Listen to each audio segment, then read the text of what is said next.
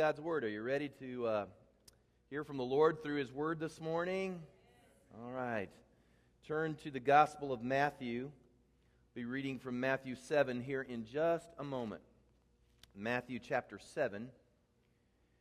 And this is the fourth installment on our series that we began on unforgiveness. I had been reading the book Total Forgiveness. If you've never read the book by R.T. Kendall entitled Total Forgiveness, it's one of those books you really need on your shelf. It's going to be a book that you'll pick up and you'll flip through and you will read probably the rest of your life, because you just can't get through life without offenses and wounds and hurts and misunderstandings. And you need to understand what it means to you to forgive. Just as the Lord has forgiven you, we in turn are to go and to be forgiving to other people. And I just started this whole series, and I have no way to go back and recap all of this. I understand the internet is like the wild, wild west of technology. You can get yourself in a whole lot of trouble on the internet. But at the same time, you can get into a whole lot of blessing as well, if you use it well. And you can go to the internet, and you can go to legacycathedral.org and hit the media link and follow all the directions and get to iTunes, and absolutely free. I shouldn't be saying this because I'll lose all the CD money now. You'll just give a little extra right in the offering is what you'll do. But you can get that absolutely free, all of the previous lessons. And you can catch up if you want, and you need to hear it all in order to get the full picture on what it means to be forgiving. Forgiving. And I can't review it this morning, but we talked about why you should forgive. If you've been wrong, why should you even have to forgive? What's the motivation behind it? And we talked about why you should forgive. We talked about how do you know you truly forgiven. A lot of times, people will say to us, you need to forgive. And we'll go, I've forgiven him. I really have. I've forgiven him. Well, how do you know that you've really forgiven somebody? And we talked about the life of Joseph and how you can begin to measure that rightly. We talked last week about bitterness. If you were here last week, we mentioned bitterness and about how bitterness will cause you to lose your inheritance. And I don't know about you, but an inheritance from the Lord's a good thing. And I don't want to lose that inheritance. And so we talked about that through the story of Esau.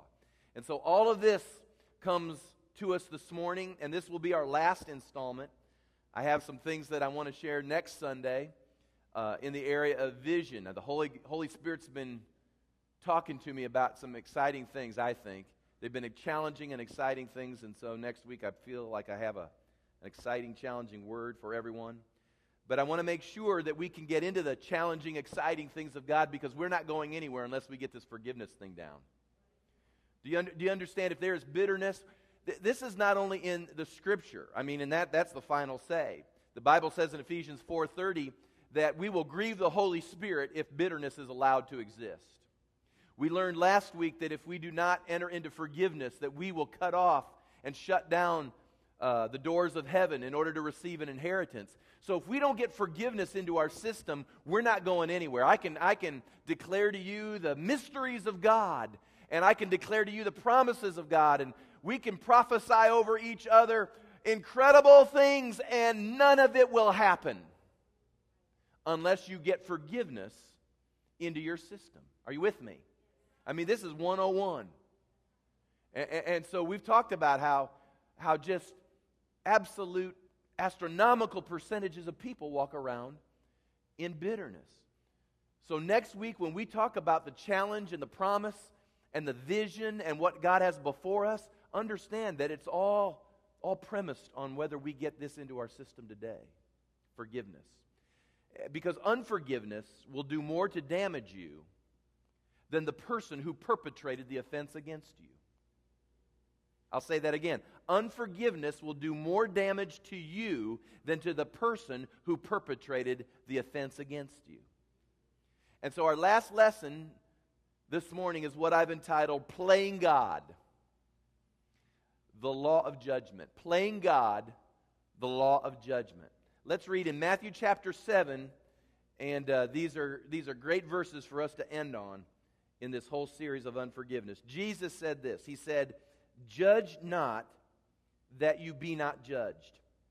For with what judgment you judge, you will be judged. And with the measure you use, it will be measured back to you. And why do you look at the speck in your brother's eye, but do not consider the plank in your own eye? Or how can you say to your brother, 'Let me remove the speck from your eye,' and look, a plank is in your own eye? Hypocrite." You probably ought to underline that.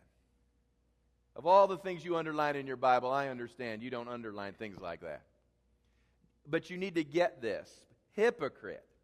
First remove the plank from your own eye, and then you will see clearly to remove the speck from your brother's eye.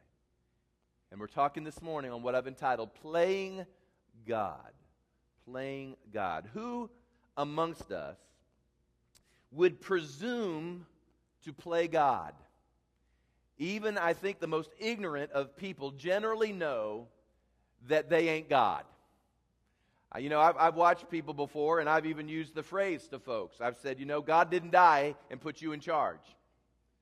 There's something inside of all of us, though, that intuitively knows that we are not God. Now, there have been interesting movies that have come out through the years that have used sort of an anthropomorphic way of trying to help us understand who God is. In fact, just recently, there was a movie called Evan Almighty.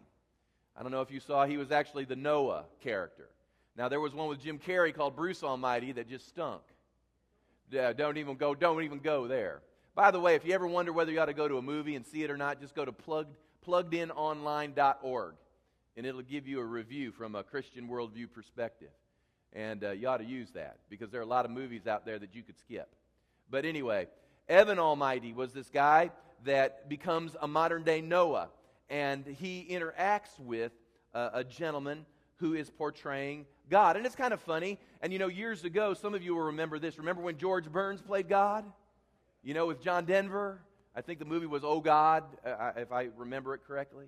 And sometimes that's comedic and it's funny, and I suppose sometimes it's blasphemous, and probably there are lines there. But we all know intuitively that a human being playing God, even as comedic and funny as it might be in a movie, it's impossible. Because none of us here are him. However, I'm going to say this, and I really do mean it when I say it. More people play God than we might initially think. One of the ways we try to play God is by falling into the trap of judgment. Judgment. Now, when unforgiveness and bitterness is allowed to exist in our lives, almost without fail, it will lead you to judgment. Think about your own bitterness. Think about other people that you know that have functioned in bitterness. And just for a moment, just consider the life and consider the fruit of their life. And you'll begin to see quickly that whenever that's allowed to exist, it will lead you to judgment. Most specifically, it usually leads you to judgment of those who have wronged you. Is that not right? I mean, they wronged me. You're doggone right I'm putting out a judgment. They did something wrong. It's not right. It's unfair. It's unjust. I sure enough know exactly what's going on. And so we do that almost without thinking.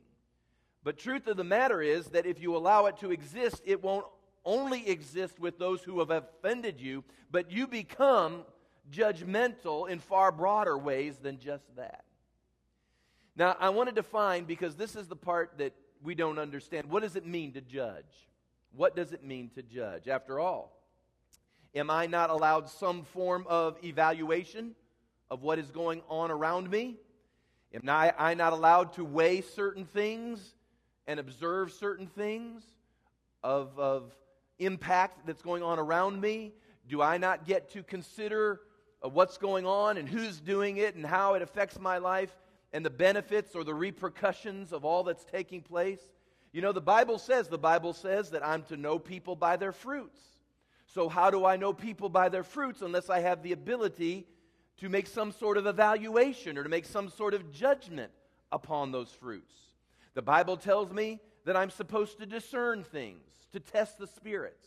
So obviously, I'm allowed some form of evaluation that takes place. So how do I guard? How do I guard my life? How do I guard my family? How do I guard the ministry without some form of judgment? You know, years ago, some of you will identify very quickly with this. Years ago, I was visiting with a family member, and we were talking about the claims of the gospel. And you know, the hardest person to present the gospel to is someone who's got a little religion. It really is. You get someone with just enough religion in them, and they can dodge you pretty good.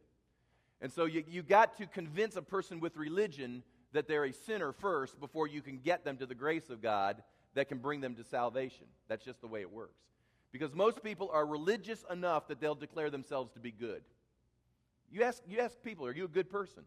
Just go take your own little survey, and you'll find out that the vast majority of people will go yes. Anybody that's ever watched, what's his name, Ray Comfort, and ask people if they feel like they're a good person, and they'll instantly go, oh yeah, I'm a good person. And he goes, well, have you ever lied? Well, yeah. Well, that makes you a liar, right?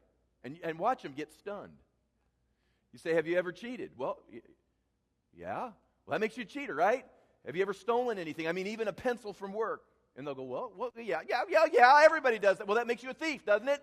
And you just watch them. They get stunned because they're shook out of their good for just a moment. And you got to shake people out of their good for just a moment to get them to the gospel. Because there's not one good. The Bible says there's not one good. No, not one. Not one of us are good. In fact, none of us even can be righteous until the one who epitomized righteousness comes in our life. So I was sharing with a family member, and they had just enough religion to dodge me. And after a while of sharing the gospel, and you bring them to the realization that they are lawbreakers, just like all of us have been lawbreakers, and what comes out of the mouth but the famous saying, you know, people don't know many verses of Scripture, but they always know this one. You're judging me. And I know what the Bible says about judging. And, you know, and they think that just should shut you off. It's the only verse they know in the Bible, aside from the one that, you know, cleanliness is next to godliness. They know that one too.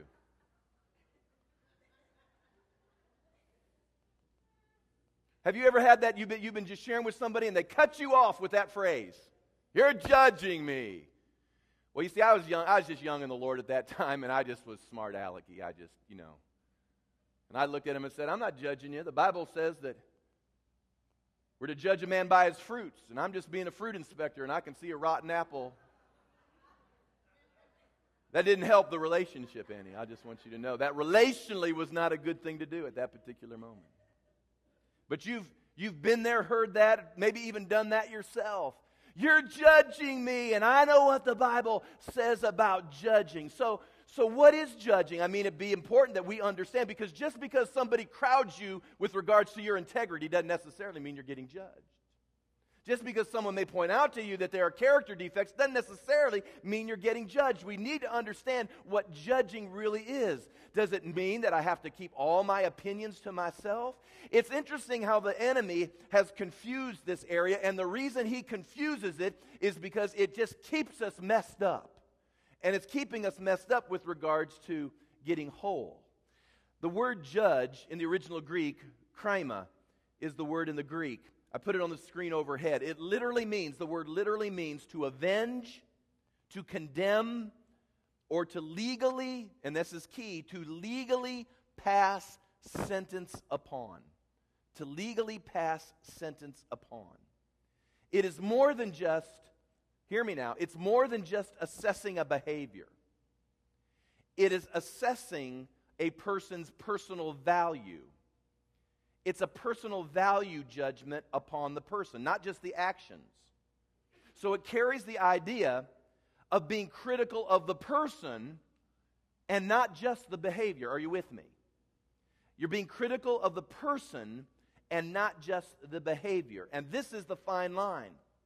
The Bible says clearly that you can evaluate behavior, but the judgment of people is reserved for God alone.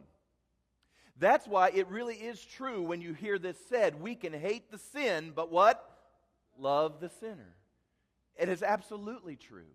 You can hate a behavior, but you can love a person. The problem is we think loving a person means accepting the behavior, and that's not right. You can hate what's going on. You can totally disavow and make all sorts of evaluations about behavior. That's wrong. But God loves people. He loved us when we were so screwed up, He sent His Son to die for us. That's how much He loves us. Despite the fact He disavows Himself from the behavior. Are you with me?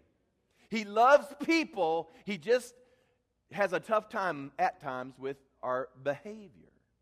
The problem is, in this area, it can be very motive-driven.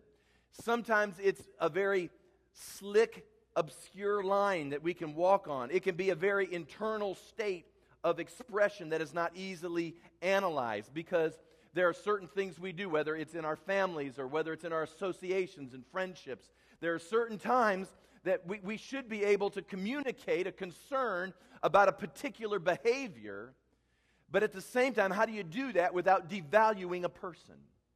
And when you step across a certain line and begin to judge people and not actions, you begin to play God, because God reserved for Himself and Himself alone the ability to declare value upon a person. Are you with me? You need to be. Now in Luke chapter 6, verse 37, Luke 6:37, I want to read to you just some passages here. Again, Jesus says these words, "Judge not, and you shall not be judged. Condemn not, and you shall not be condemned. Forgive, and you will be forgiven." Now, that's somewhat similar to what I just read to you out of Matthew chapter 7, but we never connect 37 and 38. We need to connect these two verses just for a minute. We usually preach verse 38 all by itself, but 38 follows 37, right? So there may be a little context there. It says, "Give," verse 38, "and it will be given to you. Good measure, pressed down, shaken together, and running over will be put into your bosom," or into your basket. "For with the same measure you use, it will be measured back to you." Now, those of you that have hung around church long enough, you automatically know that that's been preached with regards to your finances and giving. And we'll preach verse 38, and we'll all have a shouting spell that God's going to multiply back to us all that we have sown financially into the kingdom. Woo-hoo! Hallelujah. But you've got to understand what the Lord is saying there. He's saying if you judge, and that's what you give, it shall be given to you. Good measure, pressed down, shaken together, running over. Have you ever thought about that? I bet you never connected those verses before. Jesus says that whatever judgment you use, by whatever measure you use, it will be the same to you. Again, watch the screen. The word measure, metron, is where we get that word from. It means the same degree, standard, or rule. So whatever your measuring stick is in life that you like to use with other people, just get this. That same measuring stick is going to be used with you as well. And get this, it may not be, because this is how we always do it. We always judge people on areas we've got good. Oh, we've got this area down, so we can begin to evaluate everyone else because we've got that area down. Sure, put the measuring stick up to me, I'll pass. The problem is, your measuring stick's going to get slapped on an area you don't got down. Are you with me? I got all kinds of bad English this morning, don't I? I guess. So while you're judging others, it will be God who judges you in the same measure. Have you ever thought about that? Wow. Romans chapter 2, let me read this again. Romans 2, you can write these down. Get them later. Listen to what he says, though. Romans 2:1. He says, "Therefore, you are inexcusable, O man, whoever you are who judge. For in whatever you judge another, you condemn yourself. For you who judge practice the same things. But we know that the judgment of God is according to truth against those who practice such things." So what that verse says is this, that when you decide you're going to slap the measuring stick up to someone else's life and say that's going to be the measuring stick, and you judge according to that measuring stick, the Bible says this: God takes your measuring stick Himself, and He now slaps that same measuring stick up to you. Now, I don't know about you, but I don't want God to be judging any more than He has to with me.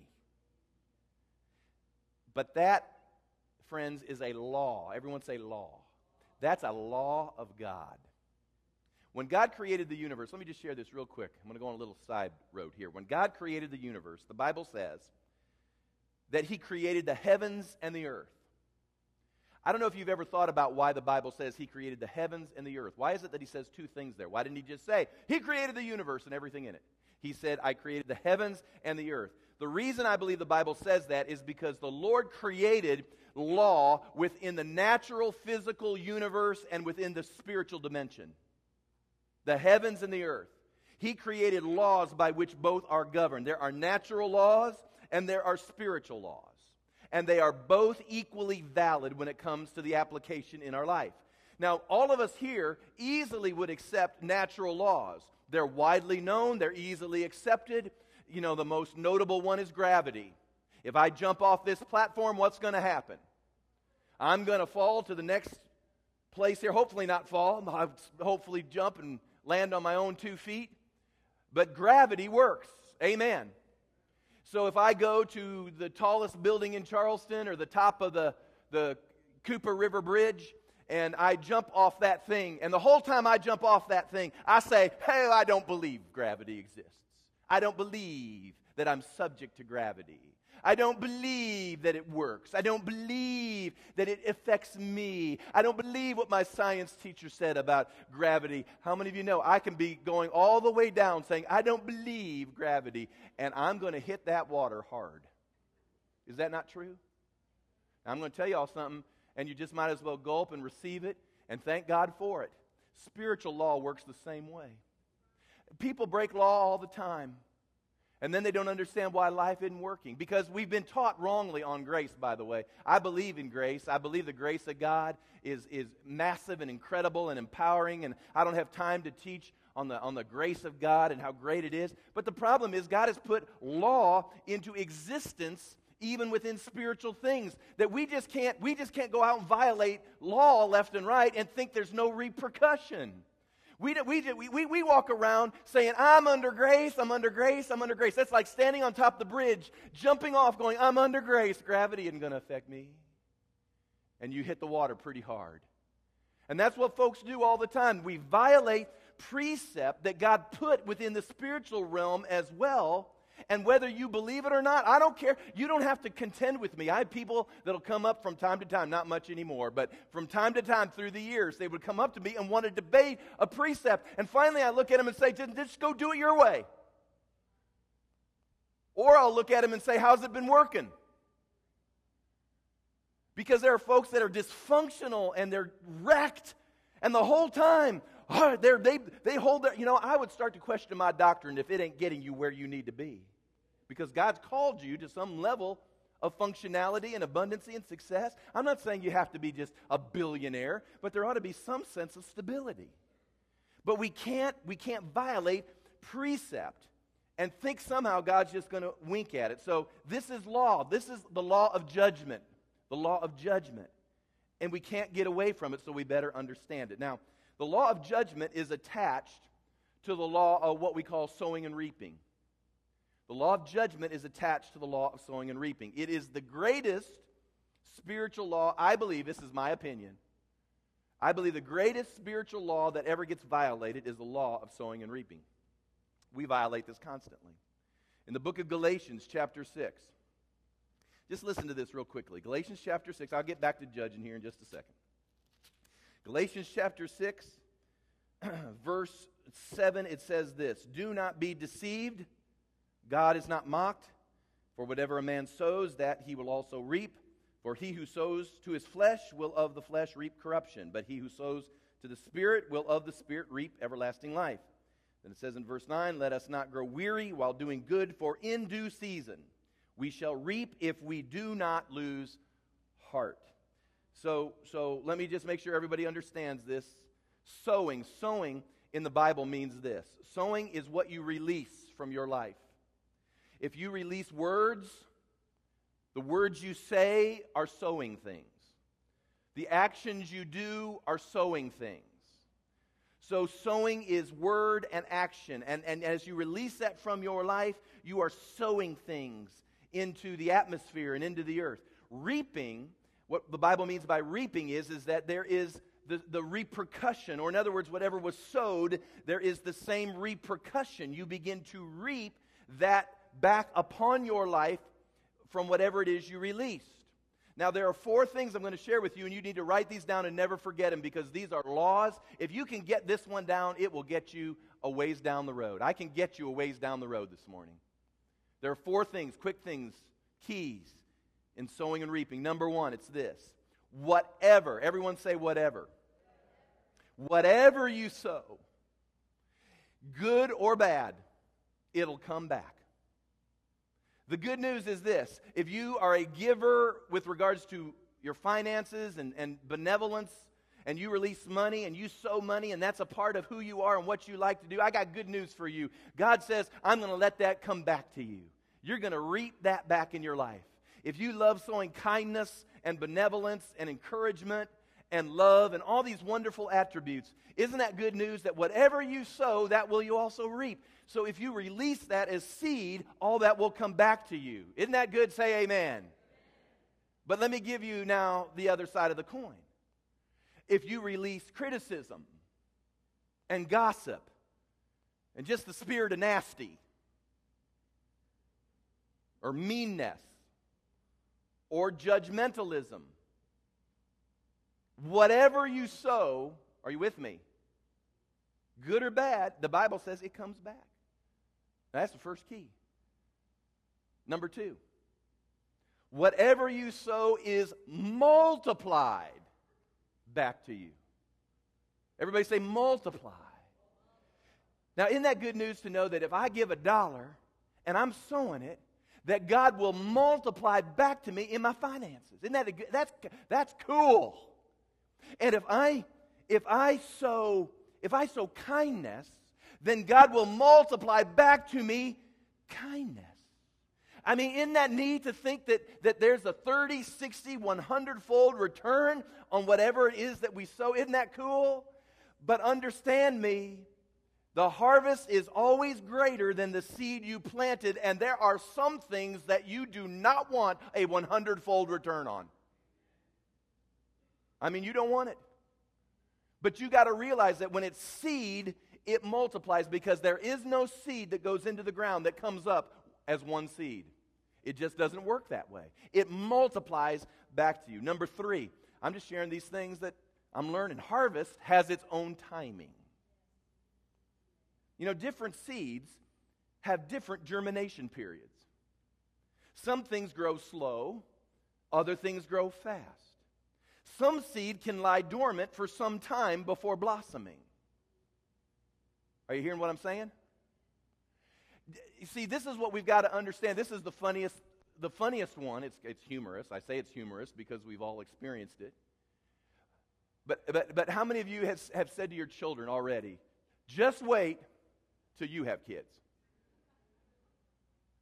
I mean, any parent that, has said that sometime to children when they're challenging you on something that you're doing in their life. You know what's interesting? It's interesting that as young people, I hope young people get a hold of this, that as you're sowing in your teenage years and as you're sowing in your youthful years, you don't get totally that a lot of the seed that you're sowing right now is lying dormant until you're about 40 years old and your teenager comes along. And God, who's the one that brings the seed back, decides, good time for harvest. Are you hearing me? See, that's why we sow in our youth all these things, and then all of a sudden it all seems to come back to us, because there will be a harvest. It can lie dormant for some time. And so we need to get a hold of that. There are things, this is what you need to remember. Right now, there are people who will sow negative things. They'll sow criticism, and they'll sow their nasty, and they'll sow their judgment, and they'll live their life that way, and you'll even look at their life and say, Lord, when will they get it? Will they ever get it? And you just need to remember that some of that seed's just lying dormant in there. Because there'll come a day that it will come out. Because the harvest has its own timing. I wish, for the sake of learning lessons, that once you planted a seed, that you would get it the next day. Because it would be like Pavlov's dog. You see, all of a sudden you would get, oh, I did this on Thursday, and I got this repercussion on Friday. I get it. But most people don't get it because God doesn't do it that way. That's why so many folks can't connect dots. They don't understand why their life's gone wrong. It's because you spent decades and decades and decades sowing cruddy stuff. Now, I'm going to talk to you in just a minute about can that be circumvented or cut off. The good news is some of that can. That's good news. But the thing I'm trying to get you to is you can't keep sowing bad stuff and think suddenly it's just going to stop for no reason. Number 4, good seed cannot offset bad seed. Luke 43, Luke 6:43. Listen to this, what Jesus says here. He says, for a good tree does not bear bad fruit, nor does a bad tree bear good fruit. For every tree is known by its own fruit. For men do not gather figs from thorns, nor do they gather grapes from a bramble bush. All right, so you can plant, and this is just from my farm days. This is kind of farming 101. I can plant corn in a field. I can sow corn. And I can sow corn 10-1 over sunflowers. Now, I understand in South Carolina, do you know they sell sunflowers? I've cut down more sunflowers in fields in western Kansas than I can count. And then I come to South Carolina and they're selling them. There's something wrong with that. I guess it's one state's weed is another state's, I guess flower. I guess so. Anyway, so you may think a sunflower is really cool. I'm telling you where I'm from, a sunflower was frustrating. It was a weed where I'm from. And you can plant corn 10-1 over your sunflowers, but you're still going to get sunflowers in your field. Just because you sow good seed 10-1 over your bad seed, the bad seed still germinates and it still grows. Are we getting this? So if you're saying, well, I'm kind 29 out of the 30 days of the month. Hooray! But it's that one day's worth of seed that's killing you. Are you with me? So I just want to remind you, these are laws. You can disbelieve them. You can walk out and you can ignore me and disbelieve them all you want to if that's what you want to do. But you're still subject to them. So how do I stop this? How do I begin to stop this? This whole concept of judgment. Now remember, we're talking about bitterness and unforgiveness, how that's working in my system in order for me, the enemy uses it for me to produce a judgment. Because if he can get me out of my bitterness to produce a judgment, and out of that judgment plant a seed, and from that seed multiply it back to me, are you getting why he loves to do that in your life? With me? All right. How do we stop that? How do we get this fixed in our life? Obviously, we all have judgments out there. Hey, let's just admit, everybody just lift your hand and say, I've judged before. Just raise your hand. Come on, don't you lie. We know where liars go. We all have judgments. We've all judged. Judgment, listen to me, it has to be recognized. You got to recognize judgment. The reason I had you raise your hand is because I'm going to make you recognize it. You got to recognize you've judged. Secondly, you've got to renounce those judgments. As the Holy Spirit begins to bring those judgments to mind, just as you spoke them out loud, you must speak a renouncement out loud. You just can't think renounce. You've got to speak renounce. I renounce those judgments. Judgments I made upon my parents. Judgments I made upon my children.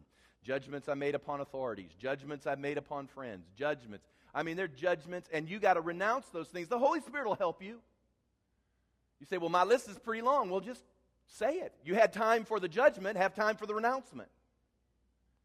And then thirdly, you repent from it, which means I don't want that anymore. I'm changing my mind about that, and I'm turning away from that. Now, here's the merciful news. Everybody, you can get a smile back on your face now. This is the merciful news that the Lord, according to the Scripture, the Bible tells me that God does not always deal with me according to my sins. Isn't that good news? It's like, thank you, Jesus. That the Lord does not always deal with me according to my sins. That He can look with compassion on my life, and He can see the sincerity and the genuineness of my heart. He can begin to see what's going on. And you know what the interesting thing is? He's the one person who's qualified to cut through whatever it is that's coming out of your mouth and look straight into your heart. And He knows your heart better than you know it. And so He knows for sure whether or not what you're saying is legitimate and true or not. And there are times, praise God, in His wisdom and in His mercy, He has given us a break. And He does give us a break. And He determines He's going to weed the garden and pull up the weeds and not allow us to experience the full repercussion of our stupidity. Isn't that good news? Praise God that even though I'm stupid, He's smart. Even though I do dumb things, He spares me from it. Thank you, Lord. I really appreciate it, because I'd be experiencing a whole lot worse than I am right now if it weren't for that. But here's the deal. If we are hard-hearted, and if we refuse to come to the knowledge of the truth, and if we just are lackadaisical in it, and if we're lethargic and apathetic, and if we really don't want to pursue this in a way to walk in wholeness, and if we stiff-arm God, and if we want to keep those offenses and those bitternesses, and if we irritate Him, and if He becomes angry, the Scripture says that there are moments He will let the repercussion run its course. Now, I can go through the Bible cover to cover and show you saints who have experienced the repercussion of their sin. It's not God. God's not, listen to me, God's not up in the air going, I'm going to personally hammer them. This is what God's doing. I'm just going to let that seed run its course. God didn't put it in the ground. God isn't making it germinate. God isn't making it blossom. God just put a law into the fabric of the spirit realm, and we do this, and He just simply says, well, we'll just let it run its course. And He doesn't choose to intervene. And we've got to understand that and this is the other thing I just saw in the Bible, that the longer God waits,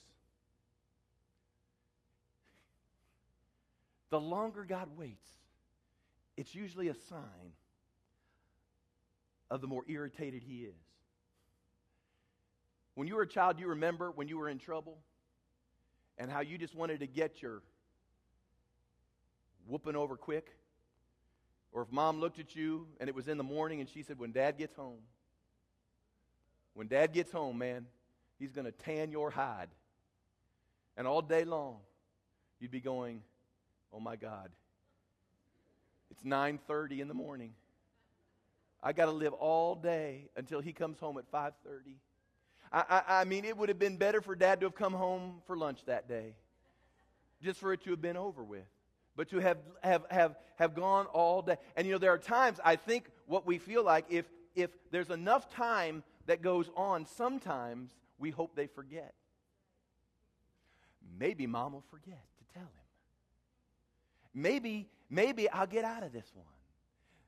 That usually wasn't the case for me. So the optimum place to be is never in the position of being the judge. That's the optimum place to be. So what can you do to avoid it? Well, I read to you out of Matthew, and I'm going to use those last few verses in Matthew chapter 7, verses 3 through 5, and let's go through this quickly. What can you do to avoid this? Obviously, if you got judgments out there, you recognize it, you renounce it, and you repent from it, and the mercy of God will believe that the mercy of God will keep you from getting your harvest. That's your choice in that area. But what can you do to avoid getting into this predicament to begin with? Number one, Jesus said that we had to face our own faults first. Face your own faults first. He said, why do you look at the speck in your brother's eye, but you don't consider the plank in your own eye? Now, it's interesting because the Lord links our ability to do this to the definition of hypocrisy. He says, if you cannot righteously and with some sense of reality evaluate yourself first, you are probably bordering on hypocrisy. Are you hearing this? He says, if you can't see what's going on in your own life, but you have no problem picking out what's going on in other people's lives, then you're moving into the hypocrisy room. I was in a meeting years ago, and a person at this meeting, I'm just going to tell you a story that because I know it has to be, pertinent and practical. Tracy's always telling me, he's saying, be practical, Kevin. Make sure you're helping them connect the dots and being practical. So I'm going to try to do this right now. I was in a meeting years ago, and a person at this meeting I was at brought up the fact that they had seen a prominent person within the congregation, a woman who had, God forbid, multiple earring holes in her ear. Oh my God. Let's bring her before the church.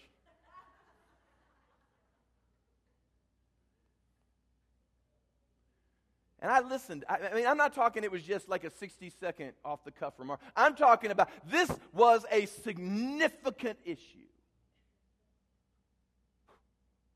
What will that say to our young people?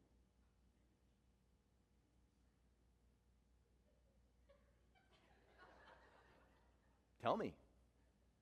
I don't know. And they went on and on and on. And I'm just sitting there, and I'm going, you know, this is what's really hard sometimes, is that there's so many important things in the kingdom to be doing, and to waste 30 minutes on holes in ears. Golly, it just was hard. But you know what was harder than that? What was harder than that was that I knew for myself that they had more issues in their closet than they could count. In fact, I wanted to make the suggestion, if they would give up everything that was an issue in their life, they ought to go get some holes in their ears. I mean, we're talking about people that had spent thousands and thousands and thousands of dollars, I'll just say it, on plastic surgery. Tucked, lipoed, augmented, sculpt, but you're worried about 3 holes in an ear. When I know for a fact there are probably 3 new belly buttons in the center of your person.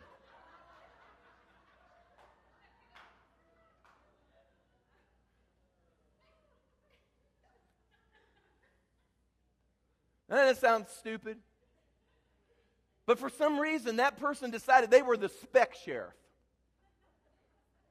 That somebody had bestowed, I guess God had given them the badge that said spec sheriff. And they decided they were the ones that were going to walk around and figure out where all the specs were. Now, I'll be the first one to tell you, I don't know that I'd be doing handstands and my daughter wanted, 5 holes in her ear. I don't know that it would thrill me all that much. And I deal with that as a parent. But truth of the matter is, before you deal with holes in ears, make sure you're dealing with your own faults first. First. It says, don't pull out specks when you've got this board sticking out of your eye. Then secondly, it goes right along with it. Number 2 is fix your own fault first. Fix your own faults first. Jesus says, remove yours, then you can work on theirs. In fact, the context, is this not the context of the passage is, your plank is way more significant than their speck that you feel a need to address. Here's a speck, here's a board. Speck, board. Little thing, big thing. Are you with me? So are you beginning to understand that the plank probably is way more significant in your life than the speck that's in their life? This is the funny thing. We all feel like we got specks and everyone else got planks. There's a place, don't misunderstand me, there is absolutely a place of accountability with other brothers and sisters. Don't misunderstand this. Jesus never says that you can't mention to a person their speck. He doesn't say you can't do that. He simply says, make sure you take the plank out first. Then you can address the speck. In fact, I have maintained that perhaps if we got our own planks out of our own eyes first, then maybe everything would look different to us once that got out. Maybe it wouldn't be maybe the speck you're seeing is a splinter in your own plank. Have you ever thought about that? I'm just full of wisdom this morning. Number 3, how do I avoid this stuff? Figure out, number 3, if you are a fault finder. Some people believe they have the ministry of spec inspector. Spec inspector. It is fascinating, I just wrote this down, that through the years, that I will have people give me a buzz, call me, share things with me. I have a burden on my heart, Pastor, a prayer request, or however they want to do this. But they will do it 50 to 1.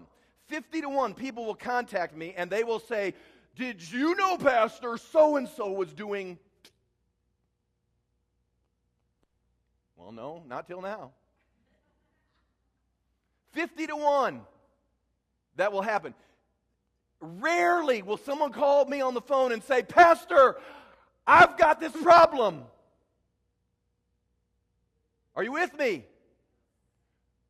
That no one says, you know what, I've got an issue. Pastor, I've got this issue. It's always, they've got an issue. No, how about you've got an issue? Did you know? See, it's always, Pastor, did you know they were? Pastor, did you know they were? Pastor, did you know they were? I'm waiting for the day someone calls me up and says, Pastor, did you know what I was doing last night?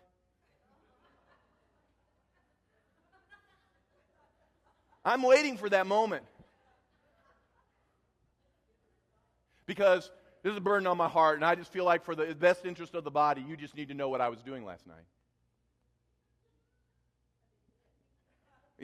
After I got up off the floor from fainting, okay, tell me. All right. Judging is easy.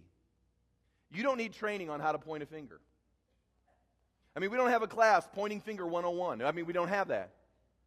No one needs a class. Isn't that interesting? Nobody needs a class on criticism. Doesn't take a high IQ. Doesn't even take much experience to judge. It doesn't matter how smart or how dumb or what position in life you hold. Everybody comes into life with the ability naturally to be somebody else's judge. And can I just share this too? Your ability to judge isn't necessarily a sign of spirituality. It may be a sign of your religion. It may be a sign of your tradition. It may be a sign of even your immaturity. So ask yourself the question, why is it more important to critique them than look at me? I know what some will say, I need to do it for God's honor. God's honor is at stake. I need to be sure there's no reproach in the house of God. Okay, that may be. But just remember, many people have used that justification and never look inside. But God, who knows the heart, knows differently. And suddenly, you who are touting upholding God's honor are not realizing you are sowing seed that will multiply back.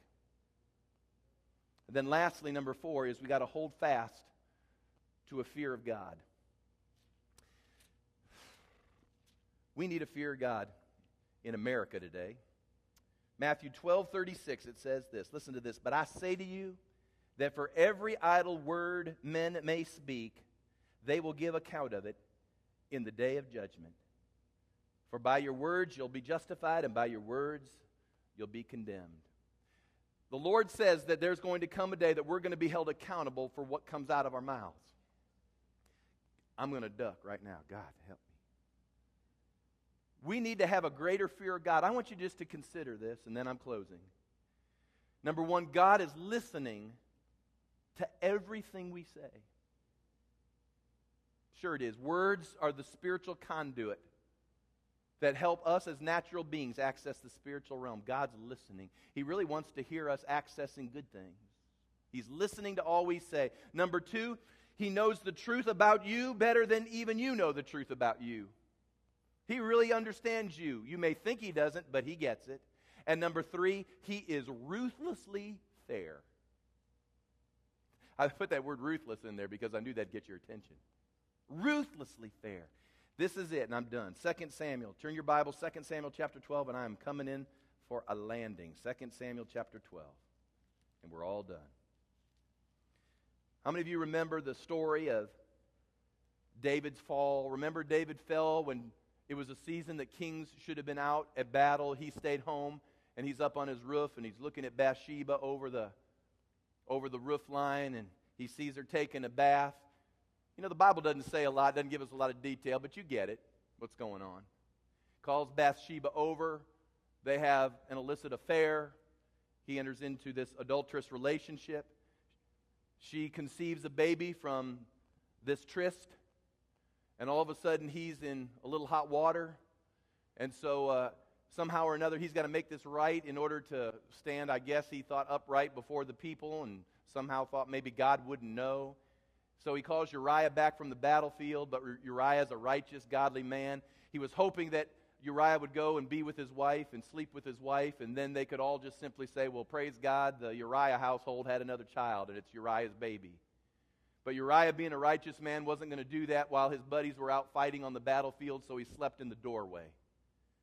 And so David knew something had to happen, and so he manipulated the war plan, sent Uriah to the front of the battle, and Uriah was killed, and it made Bathsheba a widow that he eventually married. And then lo and behold, a child comes into the equation. And maybe it fooled a lot of people, but how many of you know it didn't fool God? And then we come to 2 Samuel chapter 12, beginning with verse 1. Listen to what it says. It says, then the Lord sent Nathan to David. You know where the story's going.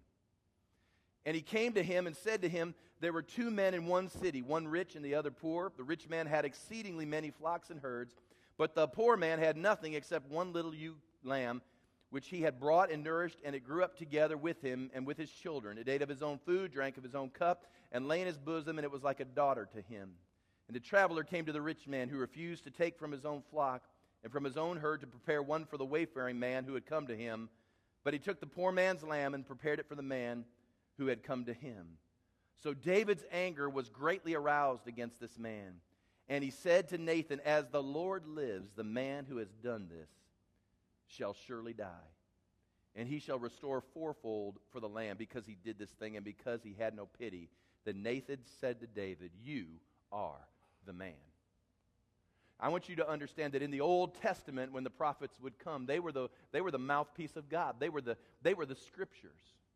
The prophets came and they spoke clearly and without challenge the word and the will of God. So understand, as Nathan comes into this situation, Nathan is representing God in this particular situation.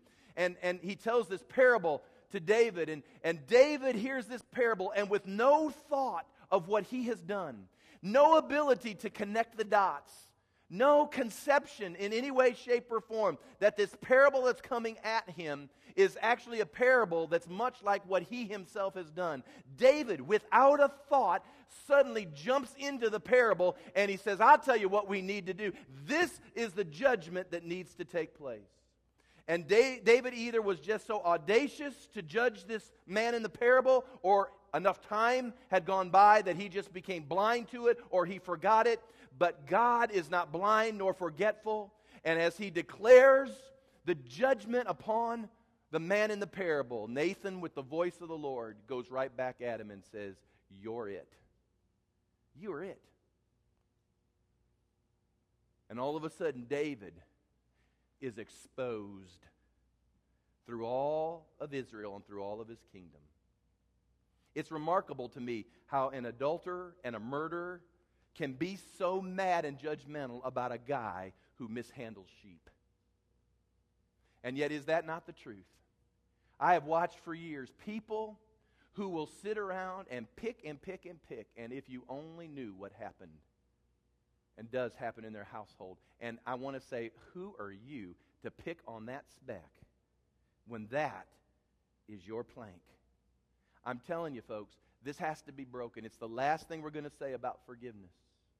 This needs to be broken, and it needs to be renounced, and it needs to be walked away from, and we need to get to the place where we hear Jesus' words ring in our ears again. Blessed are the merciful, for they shall obtain mercy.